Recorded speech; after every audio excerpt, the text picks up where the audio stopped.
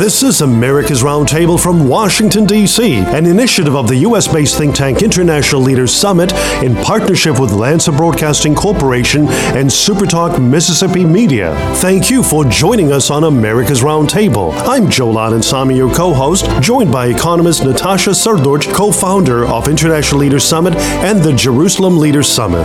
America's Roundtable guests include leading voices from business, government, media, energy, technology, healthcare, and the broad policy arena. Subscribe to America's Roundtable on Apple Podcasts, Amazon, and Spotify. Visit America's Roundtable at americasrt.com. We invite donors and advertisers to reach us by visiting our website, americasrt.com. Welcome to America's Roundtable. Good morning and welcome to America's Roundtable from Washington, D.C. And this weekend we are pleased to welcome a widely respected media leader and a brilliant author and scholar, Yaakov Katz. Yaakov Katz is an Israeli-American author and journalist, and between 2016 and 2023, Yaakov was editor-in-chief of the Jerusalem Post, where he continues to write a popular weekly column. He is the author of 3 books: Shadow Strike, Inside Israel's Secret Mission to Eliminate Syrian Nuclear Power, Weapon Wizards, How Israel Became a High-Tech Military Superpower, and Israel versus Iran, The Shadow War. His next book, tentatively titled Precision Strike, is scheduled for publication by St. Martin's Press in the spring of 2025. And originally from Chicago, Yaakov has a law degree from Bar Ilan University, and he is a senior fellow of the Jewish People Policy Institute. And this morning, Yaakov Katz joins us from Jerusalem. A good morning to you, Yaakov, and welcome once again to America's Roundtable. Good morning, Yaakov. Thank you very much. Great to be with both of you. Yaakov, this Saturday marks 6 weeks from the barbaric Iran-backed Hamas's terrorist attack on Israel, in which terrorists brutally murdered 1,400 innocent civilians and kidnapped over 240 hostages that are still held captive in Gaza, and among them babies, children, and elderly.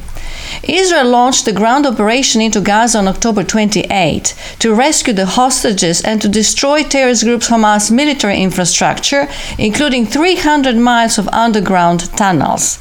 Yaakov, what can you tell us about the current realities on the ground in Gaza as the IDF forces entered Al-Shifa Hospital this past week? So Shifa Hospital is one of the big focus points for the moment for the IDF as it continues to take more control of northern Gaza. Pretty much what we've seen in the last 3 weeks since Israel's been operating on the ground inside Gaza with ground forces is that its focus has been just on the northern Gaza, which includes Gaza City, but does not include the southern part of the Gaza Strip. Al-Shifa Hospital is like the last big holdout, the last stronghold of Hamas. Israel has been in there already for a number of days. They've discovered weapons in the MRI room, in the intensive care unit. They've discovered already a number of tunnel shafts, but we still haven't seen evidence of the extensive tunnel network that Israel claimed to know about that's directly beneath Shifa Hospital. We'll have to wait to see as they explore some of those tunnels. As you both know, it's not, you don't just send troops inside a tunnel. It could be booby-trapped. It could capsize on you. So first you want to send your robots in there. You have to be very careful in this environment. This urban warfare with Hamas is extremely tricky and complicated, and therefore the IDF is going slowly as it moves through these very treacherous terrain. The second, I would say, it's probably going to be done with Shifa. A few days now, we'll probably start to see a greater invasion of sorts, or a greater offensive would be the better word, into southern Gaza Strip. We have to keep in mind that in the south of Gaza, there's about 3 Hamas brigades that are still intact. That means there's thousands of Hamas terrorists who are there. The Hamas leadership is there. Likely the Israeli hostages are there. And if Israel wants to be able to achieve its goals, the 2 priorities being toppling Hamas's governance over the Gaza Strip and retrieving the hostages, it has no choice but to go into Gaza, to the southern part of Gaza. And that will be complicated because as Israel has operated in the north, they're all now in the south. They've had time to bolster defenses, prepare booby traps, and they have nowhere to go now. Once there's nothing left in the north, they would have to stay in the south and fight, which means we're going to probably see some serious resistance and a lot of fighting in the days and weeks to come. Yaakov, in your recent piece, Defining Victory Will Determine the Future of the Gaza War, and we encourage our listeners to truly get on your websites and check this article out. And you were talking about what transpired in January 2009. And I quote from your piece, the direction was clear. Olmert, the prime minister at the time, was nearing the end of his term, and Israel was less than a month away from the elections that would bring Benjamin Netanyahu back to power. What was happening in the U.S. was possibly even more important. George W. Bush was days away from leaving the Oval Office to be replaced by Barack Obama. The Americans made clear that they wanted the operation wrapped up before Inauguration Day on January of that year. In fact, we also realize in America that there are pressures building within the Biden administration to push for the dangerous ceasefire with Hamas, and with certain U.S. legislators having wobbly legs on their stance and standing firm with Israel due to calls that they're getting, daily calls from constituents influenced by social media and biased U.S. media. And there is also a presidential election and congressional races less than a year away. Will Israel be able to chart a different course than 2009 and get the job done to eliminate Hamas and be victorious, as that once General Gallant mentioned in 2009? Look, it's a very good question, and we have to hope so, because this is different, right? What happened in 2009 was, obviously, looking back now, we should have gone all the way. We should have taken out Hamas, and then that would have spared us the horrific massacre that took place on October 7th. I've been down south a number of times in the last few weeks, have been to some of those communities and kibbutzes where the slaughtering took place. And it's just horrific. It's heart-wrenching. Every home you walk past is like its own private Holocaust of what happened inside this home to this family. So when we caved in the past, there were obviously many different interests, and no one ever thought that what happened on October 7th would happen. So we can't necessarily blame specific people at the moment, but it was a faulty policy. And Israel's policy of containment with Hamas and thinking that it can just defend ourselves with Iron Dome and big walls and barriers and keeping Gaza in Gaza, well, that blew up in our faces and shattered on that October 7th. And therefore, what we have to do is get the mission done. And the mission needs to be three. It needs to be the degrading of Hamas's capabilities. I say degrading specifically, not destruction, not elimination, because you can't destroy and you can't eliminate. That sounds nice, but in practical terms, it's not real, right? You can destroy as much as you can, and you can eliminate as much as you can, but something will be left. So we need to degrade their capabilities to the minimum. We need to remove them from a position of power. They can no longer be the governing entity over the Gaza Strip. They have to be sidelined, marginalized, and maligned. And then the third obviously has to be the hostages. We have to find the social contract between a government and its people has been broken. And important in the hostages, just so people understand and your listeners understand, it'd be one thing if they were just soldiers. Right. But the fact that you have civilians, and as Natasha said in the beginning, babies and children, right, that creates a whole different reality that has to be dealt with, because you can't just ignore that. You can't just say, well, that's the price. That's the collateral damage. No, you could say that maybe about soldiers, and I don't want to sound callous, but maybe about soldiers, but not in this case. So to the question of the Americans, there's pressure. We see that Israel's making decisions to allow in fuel trucks. We see that Israel's allowing in, this humanitarian corridor and supplies. We see that Israel's moving slowly, right? For example, Shifa Hospital waited weeks before it went in, trying to get every single last person, as many as it could, out. All of that is aimed at ensuring that there's international legitimacy, because the moment we lose that international legitimacy, the war could potentially be over. And we need the international legitimacy just so our people understand. You can say, why do I care? Well, if you see behind me, you see the Apache helicopter, you see the F-35, just models of them, right? Those are the mainstays of Israel's Air Force. For those to continue to fly, we need the bunker buster missiles. We need spare parts. And if America doesn't like us for some reason and doesn't give us those spare parts, those aircraft don't fly. So we need to balance this. And I think that today, for the large part, most people understand, most people are sympathetic. They realize that this is a new reality. But we're up against a clock that's ticking, and we have to be cognizant of that. Right, Yaakov. In September of 1972, 11 Israeli athletes had been murdered on the sidelines of the Olympic Games in Munich by Black September, a notorious Palestinian terrorist group. A few days later, Israeli Prime Minister Golda Meir approved what became known as Operation Wrath of God, a targeted assassination campaign to hunt down every terrorist involved in the attack and its planning. And in your piece, which is titled, "Even After the War in Gaza, Israel will have to hunt down Hamas's leaders," which was released in the Newsweek.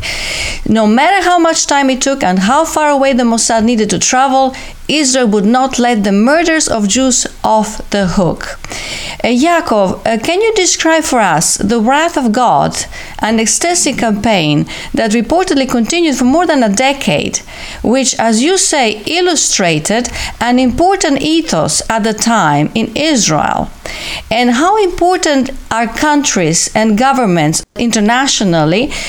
Because having a thought of having individuals who are capable of these atrocities live around us is inconceivable. Yeah, I mean, look, the issue of eliminating Hamas is not just in the Gaza Strip. We know that Hamas has leaders who live in other places around the world, for example, Doha and Qatar and Lebanon. Other Hamas officials might be escaping Gaza somehow and fleeing to other countries. We have to eliminate them all. And what Golda Meir, who was Israel's prime minister back in 1972 and then later in 1973 during the Yom Kippur War, but after the Munich massacre, as it became known, and made that dramatic decision to hunt these people down, it wasn't just to hunt them down in Arab countries. It was to go into Western Europe, into France and Italy and other countries with which Israel has diplomatic relations, and no one was immune. And I think that there's importance in that message getting out now, which is one of the reasons I wrote that piece. But also Israelis are talking about this. Israeli government officials are saying it might take years for us to get to each last one of them, but we will have to, because this is a monster of a caliber that we did not imagine. You know, you hear the stories of what they did, the barbaric and the barbarism and the just the slaughtering and the massacre and the rape and the burning of people alive, cutting off limbs of parents in front of children and vice versa. You know, part of you wants to say these are monsters, these are animals, but they're not. They're human beings. They're human beings who decided to act like animals. And we have to. They have to be eradicated, and they have to be eradicated no matter where they are in the world. And this is important for two reasons. One is because, well, three actually. One is because they have to pay a price for what they did. Two is because they have to be prevented from doing it ever again. And the third reason, which is just as important, is the world needs to see that you don't do things like this to Israel. And if you do, you pay a price. Indeed. Yaakov, America's mainstream media groups, in light of the fact that Israel just started its ground campaign, its ground operations in Gaza, are now pushing the narrative of a two-state solution. And some even are pushing for the immediate implementation of this policy by engaging elected officials. And we are aware of that long-term conflicts cannot be patched up overnight. Our engagement in the Balkans over the past 3 decades, and Natasha was born in the former Yugoslavia and lived through the Balkan conflicts, she has communicated how the dangers of foreign powers dictating timetables and defining territories and sovereignty lines are very dangerous. And in The Hill, your recent piece titled "A Plan for How to End the War in Gaza," I quote your statement or your writing. After what happened on October 7th, the idea that Israel will one day withdraw from territory like the Jordan Valley and outsource its security is impossible to contemplate for at least the next 2 generations. One senior Israeli military officer told us, "This is a hard lesson from the Hamas attacks. Israel will not be able to give up security presence along its borders in the decades to come and will not be able to hide behind fences and missile defense systems like Iron Dome, which is effective at saving lives, but also gave Israel a false feeling of safety as a monstrous threat grew just over the border," unquote.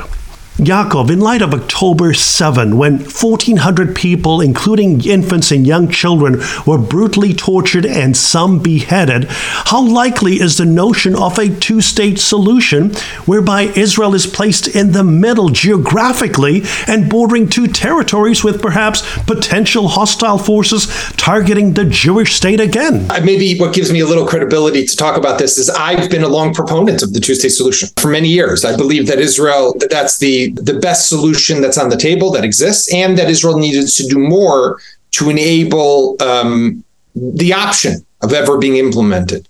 Of course, most of my criticism is always to the Palestinian Authority for its incitements in its education system, for its pay-to-slay policy of paying terrorists who murder Jews, and the corruption and the governance. But I also felt that Israel needed to do more. And now when I see the hard lesson of October 7th, and I think it's not just for me, but it's for everyone, needs to be an understanding that Israel can never outsource its security. It cannot relinquish territory that will then be used to create a terrorist entity on our borders. And that is something that, I think many Israelis now realize, but I'm not sure yet that people in America completely understand. We hear the Biden officials continue to talk regularly about the need to preserve the option and the window for a two-state solution. That's like they're talking back in the 1990s. We are now in 2023 in a post-October 7th reality. And in a post-October 7th reality, no Israeli will ever agree to doing something like that. Now, by the way, maybe for all we know, new leadership will come up somewhere in the Palestinian Authority. We'll have an Anwar Sadat moment, like what happened after the Yom Kippur War, when Egypt came to us and, he made that historic visit to Israel in 1977. And that led to the Camp David Accords and to almost 50 years of peace between Israel and Egypt, right? Is that possible today? No, not with the leadership that's in Ramallah, definitely not with the leadership that's in Gaza. And therefore, instead, what we need to talk about, and this is what we wrote in that piece, I wrote it together with my colleague, Khalid Abu Tuama, a Palestinian affairs reporter. What we looked at was, okay, what are the steps that Israel needs to do? What are the steps that the Palestinians need to do? But there's also a step that the Americans need to do. And that is to realize that the two-state solution, like we used to think about, is no longer relevant.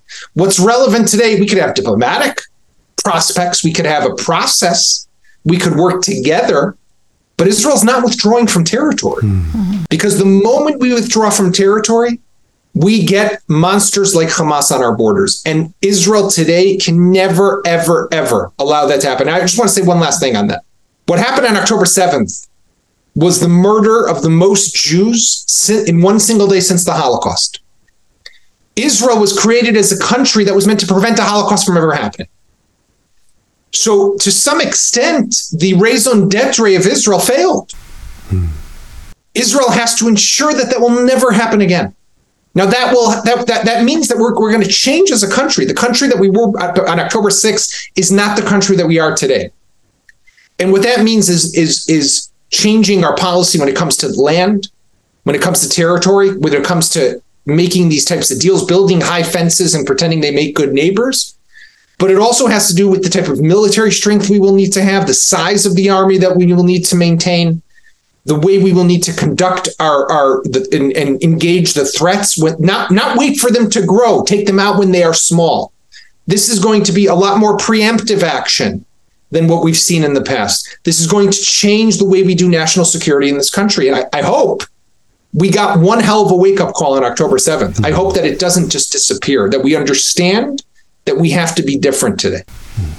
Right, Yaakov, in that piece that we just talked about, which is titled A Plan for How to End the War in Gaza, you lay down this plan, what needs to be done by Israel and by the Palestinian Authority in order to create an end mechanism to the war, as well as advance the diplomatic process when the war is over.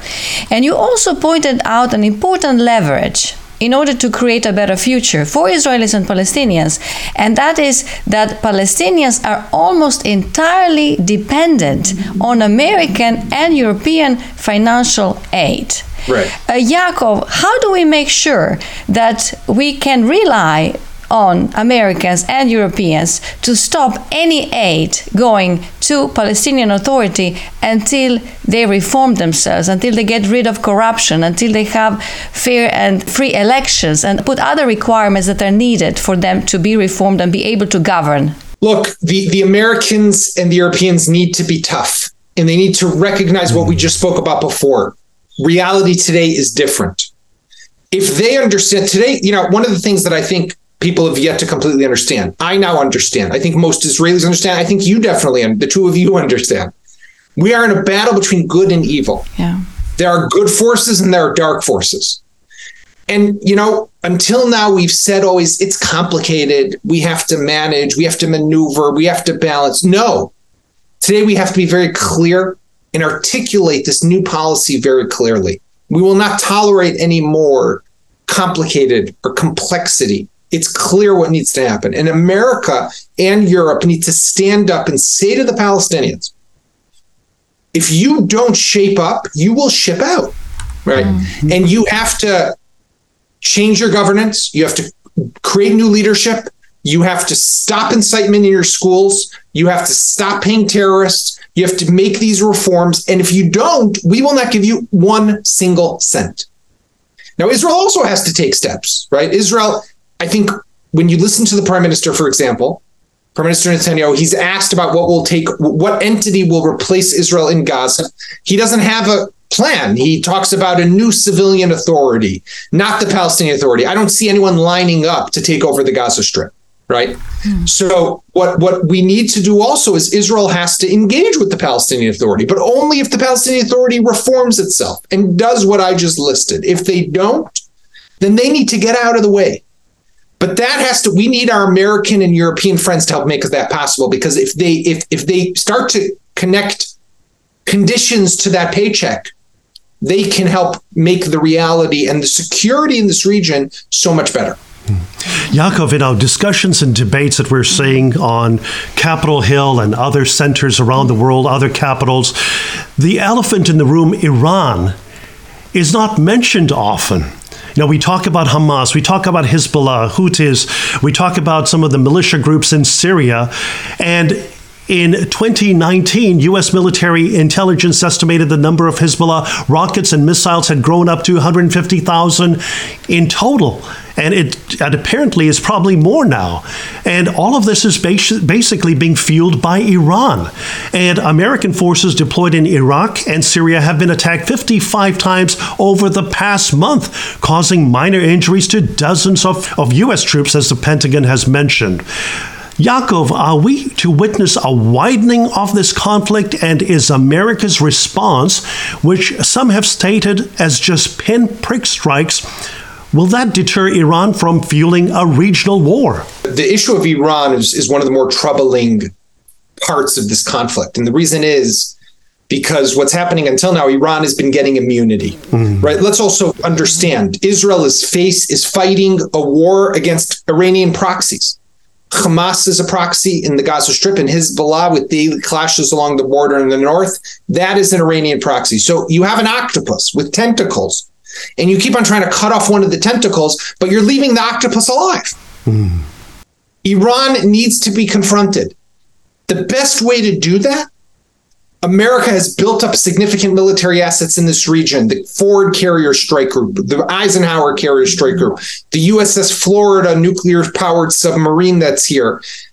America needs to go to the Iranians, in my opinion, and say to them, you have 24 hours to pull back Hezbollah from the border with Israel, to get Hamas to release the hostages, and to dismantle your nuclear program.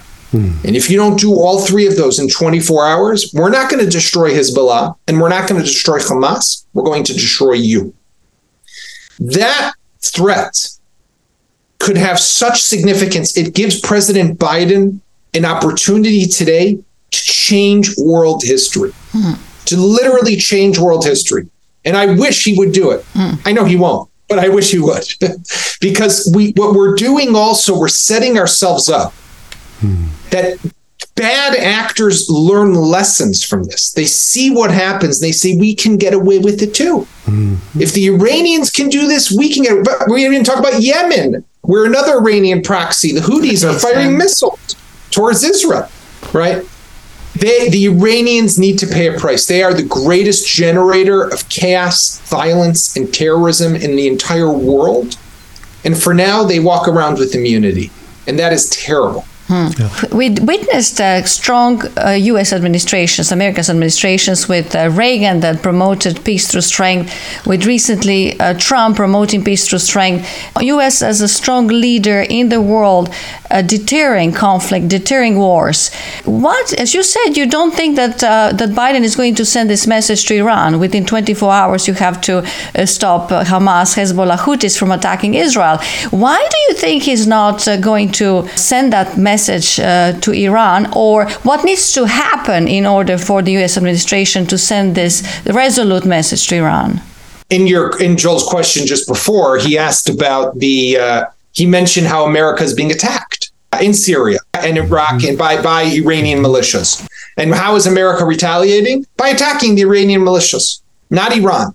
Now, we know that these are Iranian militias. We know that they are being sponsored, funded, supplied, and directed by Iran. But again, we're giving the Iranians immunity. I think that there is a false hope in the West that some deal can be made with the Iranians. Somehow the Iranians can get along with all of us.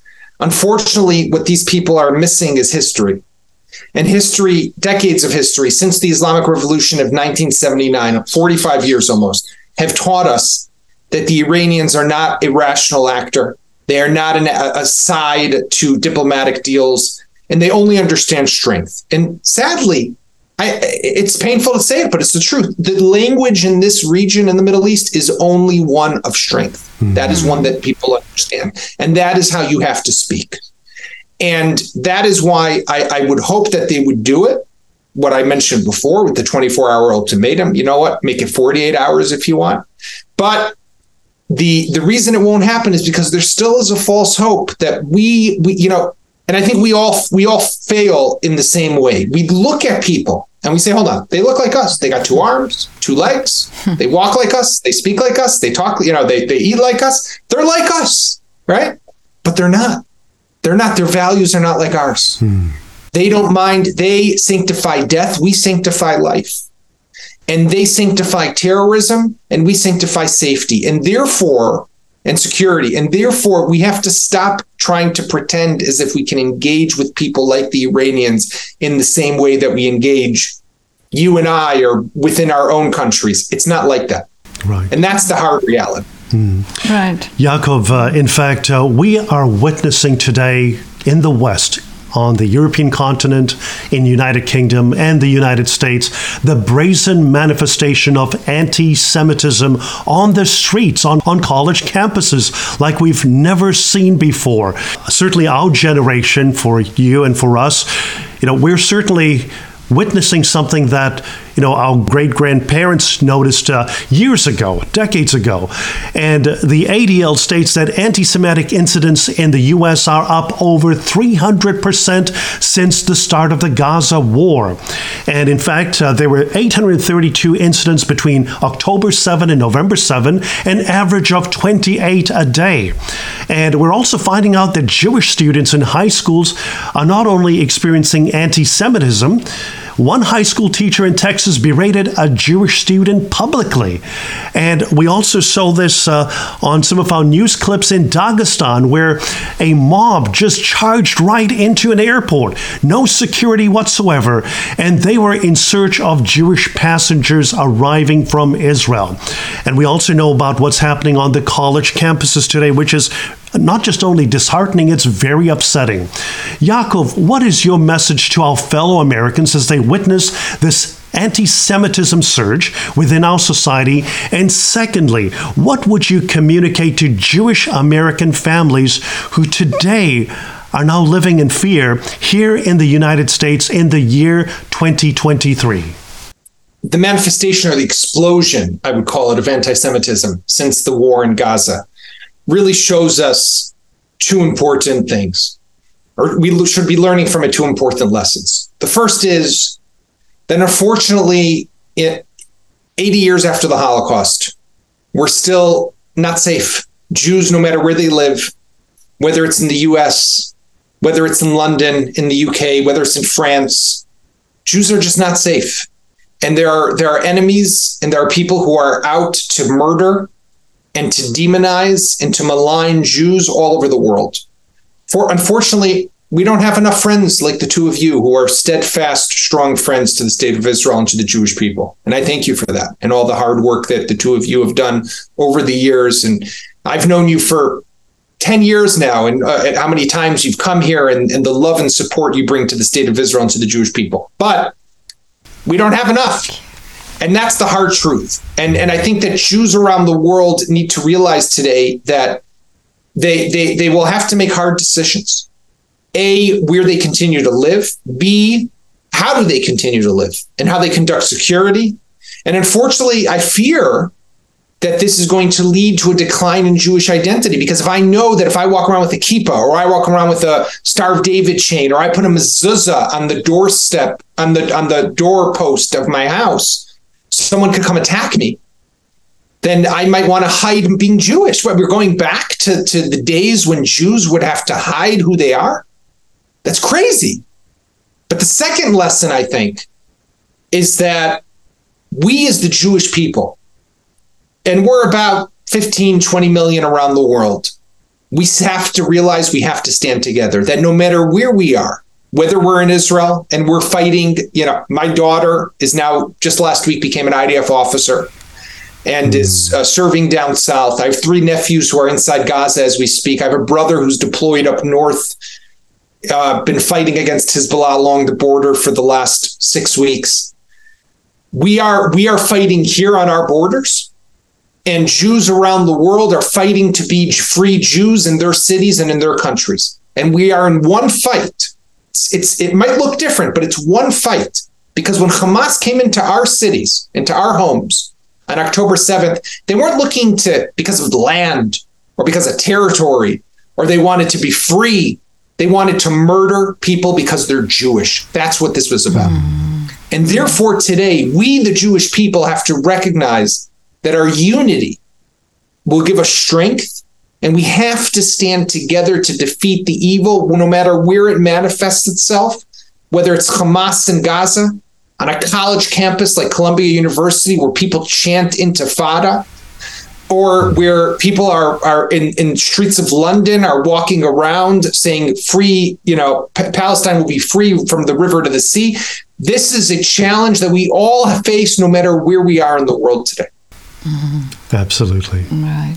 Yaakov Katz, we thank you so much for joining us on America's Roundtable, and we would just encourage our listeners to seek out Yaakov Katz's books. I would like to just mention that again: Shadow Strike, Inside Israel's Secret Mission to Eliminate Syrian Nuclear Power, Weapon Wizards, How Israel Became a High-Tech Military Superpower, and Israel versus Iran, The Shadow War. And keep an eye on for his new book coming up in spring of 2025, Precision Strike.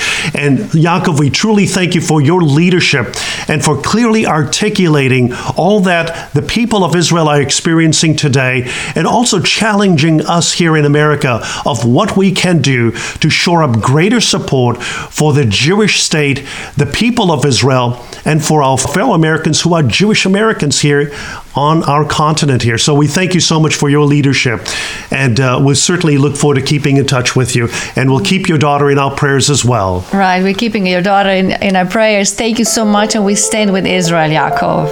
Thank you, Natasha, and thank you, Jill. Thank you for everything.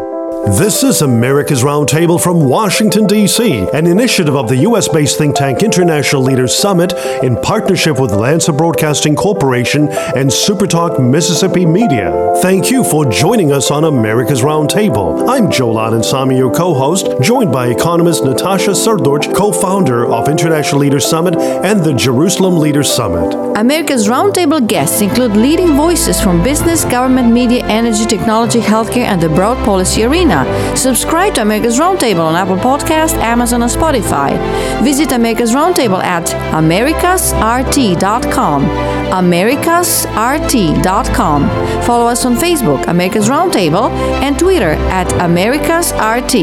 We invite donors and advertisers to reach us by visiting our website, americasrt.com.